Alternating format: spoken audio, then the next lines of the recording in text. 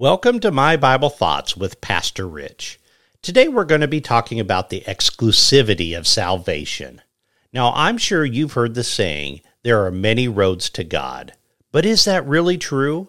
Is salvation something that we can earn or achieve through our own efforts? Well, the Apostle Paul would say a resounding no. In his letter to the Galatians, he writes, I am amazed that you are so quickly deserting him who called you by the grace of Christ for a different gospel, which is really not another, only there are some who are disturbing you and want to distort the gospel of Christ. That's Galatians 1, verses 6 and 7. So in other words, Paul is saying that there is only one gospel, and that gospel is the good news that salvation is a gift from God, not something we can earn. Now, Paul's deep concern arises from the fact that there are some individuals, such as Judaizers in this case, and they were distorting the gospel message. They believed that Gentiles must not only embrace faith in Christ, but they must also, in addition, still embrace Jewish laws and tradition, and this included circumcision. So this added a layer of legalism that threatened to dilute the pure message of the gospel. Adding on to or distorting the gospel message is still a problem today, although I find it takes different forms today. We're not so much into the legalism.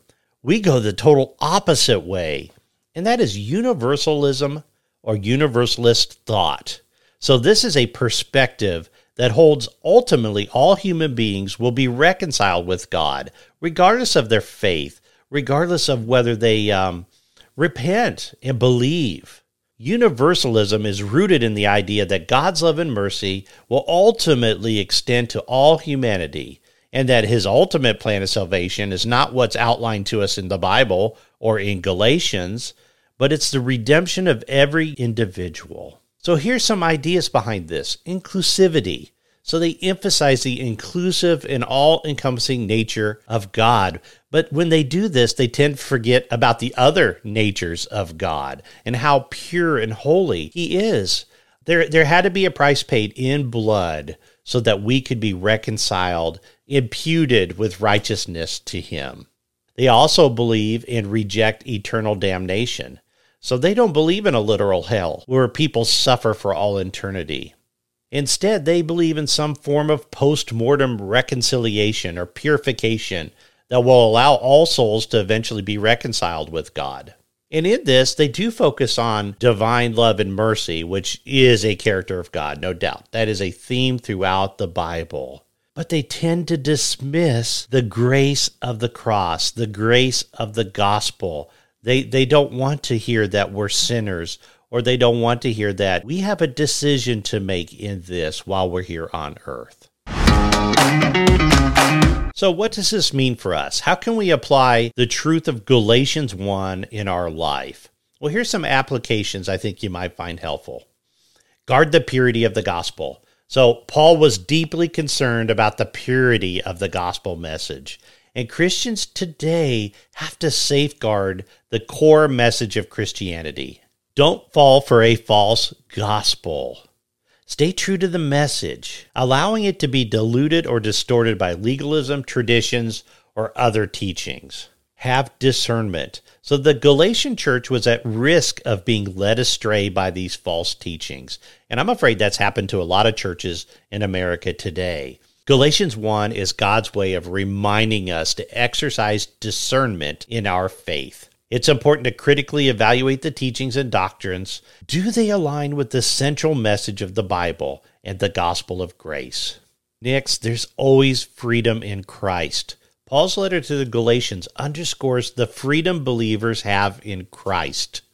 This freedom is not a license for sinful behavior, but an opportunity to live in obedience to God's will without being bound by legalistic rules and rituals. Christians can apply this by embracing the freedom to live a life that honors God while trusting in his grace. And I believe when you have all this, you will share the gospel message. Now, if you're a universalist, why would you share? There's no reason to. There's no meaning to what we're doing here for Christ while we're on earth. But Paul's passion for the gospel message should inspire Christians to actively share the good news. It's a call to evangelism and a reminder that the gospel is for all people, regardless of their background or circumstances. So stand fast in your faith. Despite facing any oppositions, be Paul. Remain steadfast and a commitment to the gospel message. Now let's take a moment to pray together. Heavenly Father, thank you for your amazing love and grace that was so freely given to us. Lord, thank you for forgiving us when we sin and for giving us the gift of salvation, a path to salvation. Lord, help us to always remember that we are accepted by you just as we are, and help us to share the good news with others. It's in Jesus' name I pray. Amen. I hope this episode has helped you to understand the exclusivity of salvation. Remember, salvation is a gift from God, and it's not something that we can earn. If you've never accepted God's gift of salvation, I encourage you to do so today. And if you like this podcast episode, please subscribe to this channel and share with your friends. God bless and have a great day.